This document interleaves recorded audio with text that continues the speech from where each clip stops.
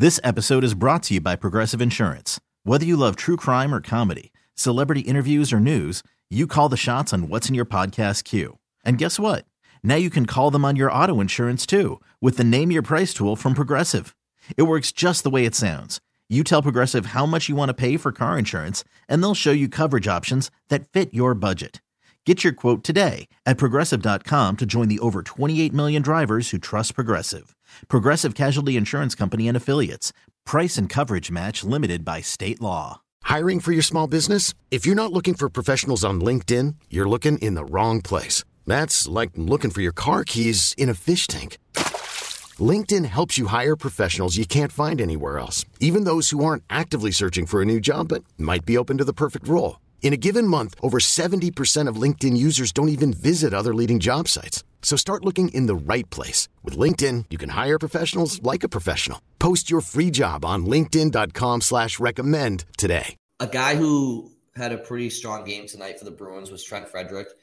He had a fight earlier on. I want to say it was the second period or maybe the end of the first. I think it was the end of the first, actually. But and then he went on to give the Bruins a 1-0 lead on a telegraphed play by Hampus Lindholm to kind of intercept. I'm curious so Frederic has 7 goals this year. I'm curious of his 7 goals, how many of his goals came in a game at which he also had a fight in? Because I feel like he just seems to, when he feels it over the course of a game, he's engaged in many aspects, and he's been engaged all year. But I'm curious. He always seems to be really noticeable besides a goal when he scores. Yeah, no, that fight was also like the most slow motion fight I've seen. It was just like, it took a while to get going and they both were like gripping each other. And then all of a sudden it was like slow motion and it looked like you're like, oh, well, I think Frederic won that fight at the end. And then you realize that he mostly was just punching visor and just his hands were just torn up. And I'm like, that wasn't maybe, exactly what he was expecting. He goes to the box and he's laughing, but yeah, he ends up coming and scoring after. Yeah, the only thing he could get to was plastic. I'd be punching in slow motion too if I was driving my fist into a plastic helmet. Yeah, he's skating over to the penalty box and he's like laughing and he's looking at his hand like, why did I do this? Like, this was not really a fight. Like, I hurt myself, even though I punched him more, I hurt myself more. So, I mean, he always is down for a fight though. You could tell he fought Ball and it was kind of a weird looking fight. But, him getting on the scoreboard early in the second period, I believe it was, it comes at a point where, DeBrusk and Zacha scored the goals for you in Ottawa in a losing effort. And then, it's Frederic who gets you on the board in this game.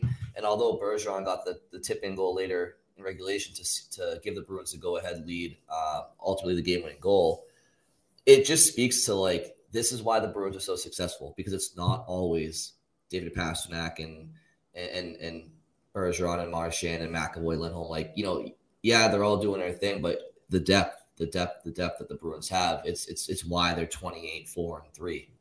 Yeah, and we should mention that Frederic was playing fourth line center tonight, so a little bit of a shift for him. Tomas Nosek out with Jim Montgomery said it's something minor. He said it was like more maintenance than anything, but they just didn't want him playing second night of a back-to-back.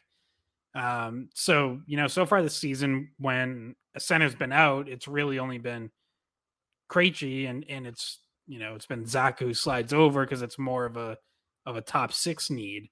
Well, now it's a fourth liner, and you think back to out of the gates this season, you had Jack Studnicka around as an extra center, so you wonder like who would be the one to go in that spot if Nosek did miss a game. Well, it turns out it's Frederic. They're going to bump him over from wing. And I thought he played pretty well, to your point, besides even just the goal. He was playing with Foligno and Greer, and I thought, they brought some energy on their shifts and kind of stuck to the same identity that fourth line has had, pretty much all season, which is they're getting into the offensive zone. They're getting in on the forecheck and, just kind of trying to create some chaos in the offensive zone. By the way, it's not like unnatural for him to play center because he was a center. And he kind of was in the same situation, if you guys remember, all the way back to when he first started with the Bruins out of college, that he was kind of in that Stanika situation where they kept trying him at center. Then they're like, well, we don't have space for you at center, so we'll throw you on the wing. And he had to adapt into the role that he plays now on the wing, but he still can play center. Kind of like how Zacha in New Jersey started as a center, then he found more of a role on the wing. And now for the Bruins, he's been playing more on the wing. So these are guys that Zacha and Frederic that can play center. And have in the past. And so it's kind of one of those things where they haven't needed to use Frederic's versatility in that way recently at all. But when they did, he came through. He did fine at center. Didn't really notice much of a drop off from him there. And with him there, they moved Smith up to play with Hall and Coyle on that third line. I thought Craig Smith put a solid game tonight. Obviously, I mean, not like it's been the story of his season. It hasn't really been the most fruitful for him, but he you could tell he's fighting through it, battling through it. I mean, you get put on waivers, you get sent down to Providence. You're kind of a cap flexibility casualty, I suppose, is the word to describe him right now for the Bruins. Like, he's going up and down at different times to kind of make room when they can. And I still think he's kind of the odd man out if they can get a chance to move him at some point. I know depth is always warranted, but nonetheless, we've talked about it in the past. He's a great locker room guy. He has a good resume in the NHL. It just, I think I read somewhere, I'm not sure if it was Fluto or somebody, but there's a sense among the league that Craig Smith just doesn't fit Montgomery's system. And like, the eye test tells us that he's certainly struggling to score, but to hear that from NHL minds that say he's still an NHL player, but it's just the wrong fit, I think is kind of affirmation of what we've seen this year with him. Yeah. And, if you think about it, like, one thing he's always been is a volume shooter. He'll throw it on net from anywhere. And one thing Montgomery has been stressing is kind of taking the extra second or making an extra pass to get a higher quality chance and not just throw it on net from anywhere. So, like, when you think about the system, and there might be other areas where it's not quite clicking, but like, that's one that immediately comes to mind as, something that Craig Smith has done his whole career. Maybe he's now being told, hey, try to, make a little extra play instead of firing away. And it's like, stuff like that can just get into your head, because it's like, okay, you want to adapt and you want to play the new system and you want to do what, the coach wants. You see it working for other guys. But at the same time, when your whole career, you get the puck anywhere around the net and you fired on net, all of a sudden now you're getting on your stick and you're double clutching, you're thinking twice, you're looking around, and next thing you know, you're indecisive and nothing's happening. So, I'm not like totally giving up on Craig Smith. It's a combination of that, and then he's also, I think, just been snake bitten when he has gotten chances. He had a really good one right in front of the net in Ottawa, and just didn't quite. You could tell he was trying to lift it over Talbot's glove and didn't quite get all of it, and just sort of flooded right into Talbot's glove. Tonight he had a chance where it was either like a puck that was blocked down in front or a rebound, but he grabs it and just couldn't quite settle it right away. And I think he had Vanacek down for a second. By the time he was able to settle it, Vanacek was set and back in position. And you could tell, like, then after he shot it, it was saved. He sort of like swung his stick at like nothing in particular, just in frustration, because you could tell he felt like he had a goal on his stick again and just couldn't settle it. So, yeah, I'm sure there's a lot of frustration for him. I still think there's a chance he could get going, but it keeps dragging on, and obviously hasn't happened yet. Yeah, it kind of makes you think, because there's been a few Bruins that have been able to turn it around after having really stretches where they really struggled. Like, could it be like a Jake DeBrusk kind of situation where all of a sudden, like, this person has skill, and however, like you said, the system and Smith don't really go hand in hand the way that it works with DeBrusk. But there was a point last season where DeBrusk was struggling so much that he, asked for a trade and everybody was kind of down on him. And then he turned it around later in the season. And this year he's fine. And then you look at Foligno being able to turn things around. You kind of wonder like how much time they'll give him and whether or not like by the end of the year, somehow something starts clicking again. Because when he first came to Boston, there were stretches of last season as well that were, he looked good. Like he didn't, you wouldn't have coming from some of the play that he had in stretches last season. I feel like it's not like he's old and like he doesn't have the ability to do it anymore. It's a kind of like a combination of a lot of things, including, new coach, new system, but also not like just sometimes just being unlucky, also probably being a little down on yourself because they have Greer now and Greer's come in and he's not gotten like as many reps as he had been getting before. So a lot of it's playing into it. And he did have in the back-to-back, he did have a few good chances. And at this point in time, I feel like he's somebody that you're not like, oh, okay, he's a liability in the lineup. Like, no, he can play. It's just whether or not like him and Greer are going to be going back and forth if someone's going to win it over eventually. I mean, Scott mentioned that he's historically a volume shooter. Another thing he historically is a streaky scorer. But just to add on to everything you guys have already mentioned, I just think the biggest thing that he lacks in his game that Montgomery wants in a forward, especially in this system, is patience. Like Craig Smith doesn't really have, I've described him a lot in the past, like an Energizer bunny. He just kind of goes. Like, those teeth that just, you wind him up and they chatter. That's kind of how he plays. And I just think like he doesn't have the patience to pull up and survey, who's trailing the play. And he doesn't really he's not the most offensively creative mind. He's just effort and release historically. And so I think when you lack that patience and that vision in a system where, like Scott mentioned, Montgomery wants them to not just throw the puck at the net if nobody's there, he wants them to do everything with a purpose.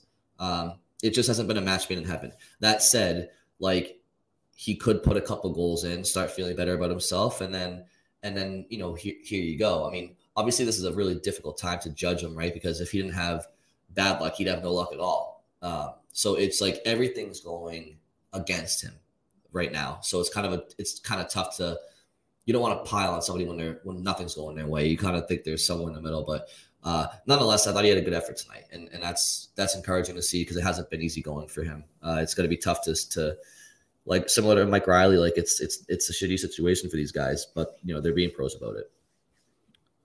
Yeah, I want to bring up one line in particular that did not have a good night in New Jersey and has struggled for a couple games now, and that's the second line. Zacha Krejci-Pastrnak, Tuesday night in New Jersey, when they were on the ice at 5-on-5, Bruins got out-attempted 17-1. They got outshot 10-0. I mean, like just nothing going. Like they just spent the whole game in their own zone. Couldn't get out, couldn't get going on the rush, had no offensive zone time. And, the night before in Ottawa, they weren't that bad, but they weren't great that game either. I think they got outshot 5-1 in Ottawa. So, we've talked in the past about how that line at times hasn't really clicked, but then I thought before the break, there were some signs that things were starting to go in the right direction. So I'm not panicking. It's 2 games. We'll see how the next couple games go, but they definitely looked, I think, even more off than they have at times in the past. And we know Montgomery will change lines. We've seen him move Hall. I think even both of these games at times he moved Hall up and dropped Zacha down. And, I wonder if you'll see that more or if he's going to try something else or, I don't even reunite perfection line drop. Like, obviously we know Montgomery has options. He's used all of them throughout this season, but yeah, that was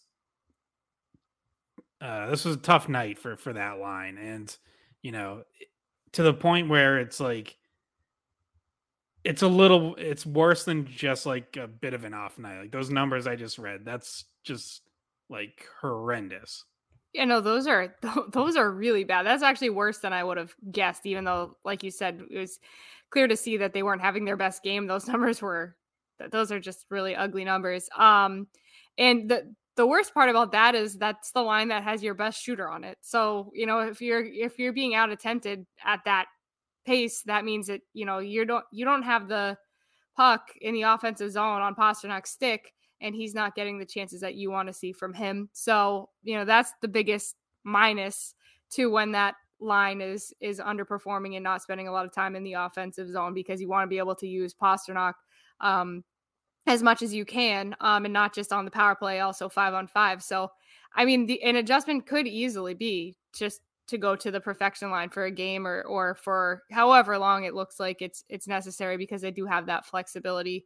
And it will take a little bit of rotating the bottom, you know, the middle six, I guess. But it didn't hurt them just because they get scoring from other players. And I guess, I mean, Zacha has an empty net goal, but that has nothing to do with really how things were going for them for the rest of the game. I kind of thought it was funny too, because someone in the pregame on TNT said they were putting money on Zacha scoring a goal, and I was like, that doesn't seem smart.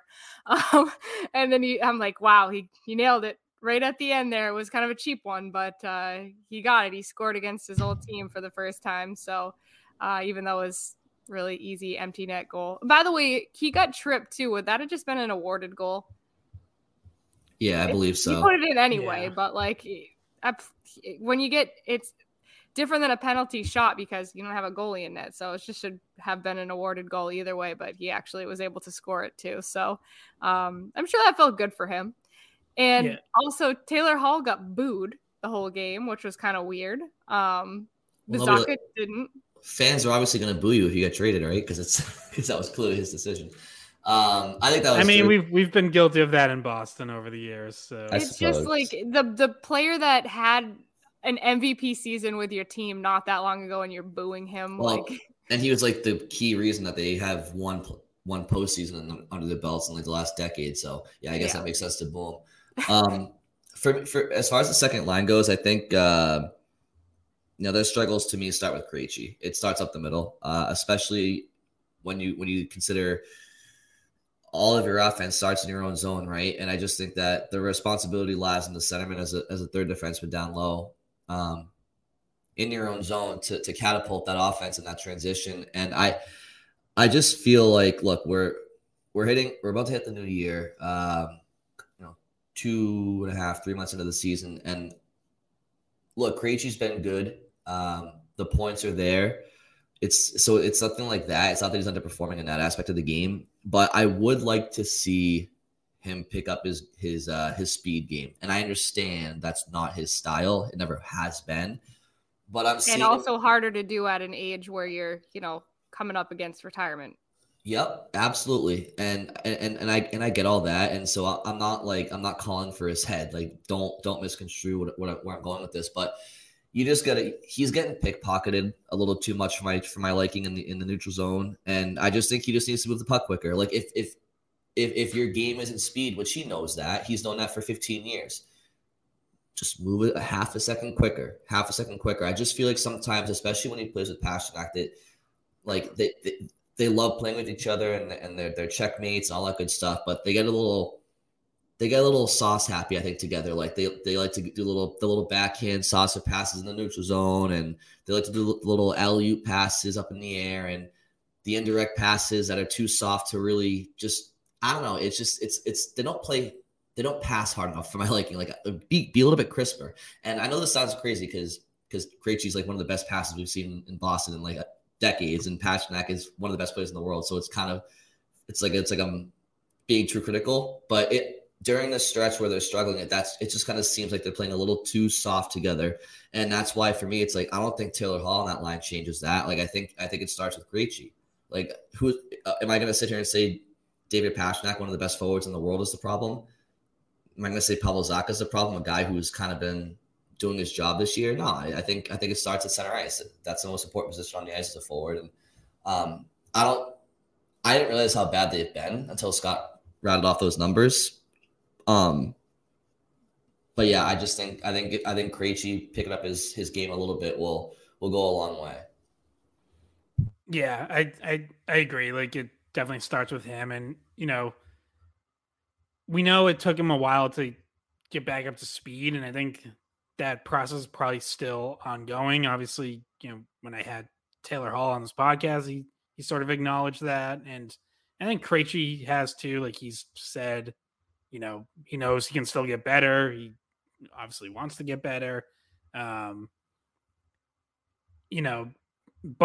to a point you made, like, he was still putting up points, but now you getting, a little stretch of a couple games here without the points, and you notice some of those other issues more. And then especially on a night like tonight, where it seems to just keep piling up in the D zone, where it's one shift after another where they can't get it out. And to your point, some of, and it's not just him, there's 4 other guys on the ice that, aren't doing enough to get it out. But yeah, there are times where it's on his stick and the play dies. And we're not used to seeing that, because usually it's, throughout Krejci's career, pucks on his stick, you feel really good about something good coming from that. So, like you said, I think it's just quicker decisions and not waiting for like the perfect passing lane to open up. Just take what's there. Trying to think, there was another point I was going to make and I totally forget what it is. So, well, I have one final point on Krejci just before maybe we talk a little bit about some of the defensemen, and then we'll talk about the Winter Classic a little bit here. But it was to back up something Bridget said. To your point about like Pastrnak not getting chances, he had 1 5-on-5 shot attempt against the Devils and 0 shots on goal during even strength play. His only shot on goal came on the power play. So, yeah, exactly. Like, that's not what you want. And I think you let them try to work through it. But if that continues, then, yeah, I think you have to think about putting Pastrnak back up on the top line, if for no other reason than to just maximize his opportunities. And, and it's not like the top line's scoring a ton at 5-on-5 either. So, yeah, I could definitely see that move happening. Not even because, you don't think Krejci and Pastrnak can work through it together, but just, you want Pastrnak getting chances. So if it's not happening on that second line, then it might have to, be a line change there for a game or two. Yeah, and it's not something you're concerned about changing, really. So it's like there's not a lot of downside to doing it. So it's an option, and they can do it if they need to. My last thought on Krejci, just because we're having the conversation about how, the second line struggles kind of start with him. But like the confidence is still there with him, I think, with coaching. Like, he got moved to the top power play unit when they've been doing the last 2 games. They've had stretches where they've used that 5-forward power play unit, and the person that they switch onto it is Krejci for Lindholm, and he kind of handles things up at the blue line. So like he's struggling a little bit, but the confidence still has to be there to put him in that position where you think like, okay, well, if you're not putting a defenseman out there on the power play, you have to have forwards that can get back on defense, that can keep pucks in at the point, that can kind of facilitate things. And we know that he's a great passer, so they're able to utilize that aspect of his game on the power play. Just my final thought on Krejci after, some of the other things he's been involved with this week. This episode is brought to you by Progressive Insurance. Whether you love true crime or comedy, celebrity interviews or news, you call the shots on what's in your podcast queue. And guess what? Now you can call them on your auto insurance too, with the Name Your Price tool from Progressive. It works just the way it sounds. You tell Progressive how much you want to pay for car insurance, and they'll show you coverage options that fit your budget. Get your quote today at Progressive.com to join the over 28 million drivers who trust Progressive. Progressive Casualty Insurance Company and Affiliates. Price and coverage match limited by state law. Odyssey is giving you a chance to win a trip to London to see Taylor Swift at the Eras Tour. It's Tay in the UK. Hey, it's Taylor. Just download the free Odyssey app, log in and listen to a participating station for a minimum of 60 minutes to get your daily entry. And you could win a chance to fly off to London with 3 friends and see Taylor. I can't wait to see you at the Eras Tour in London. For more, go to odyssey.com/Taylor. Tay in the UK. It's on the Odyssey app. Thanks to Republic Records. This is a national contest.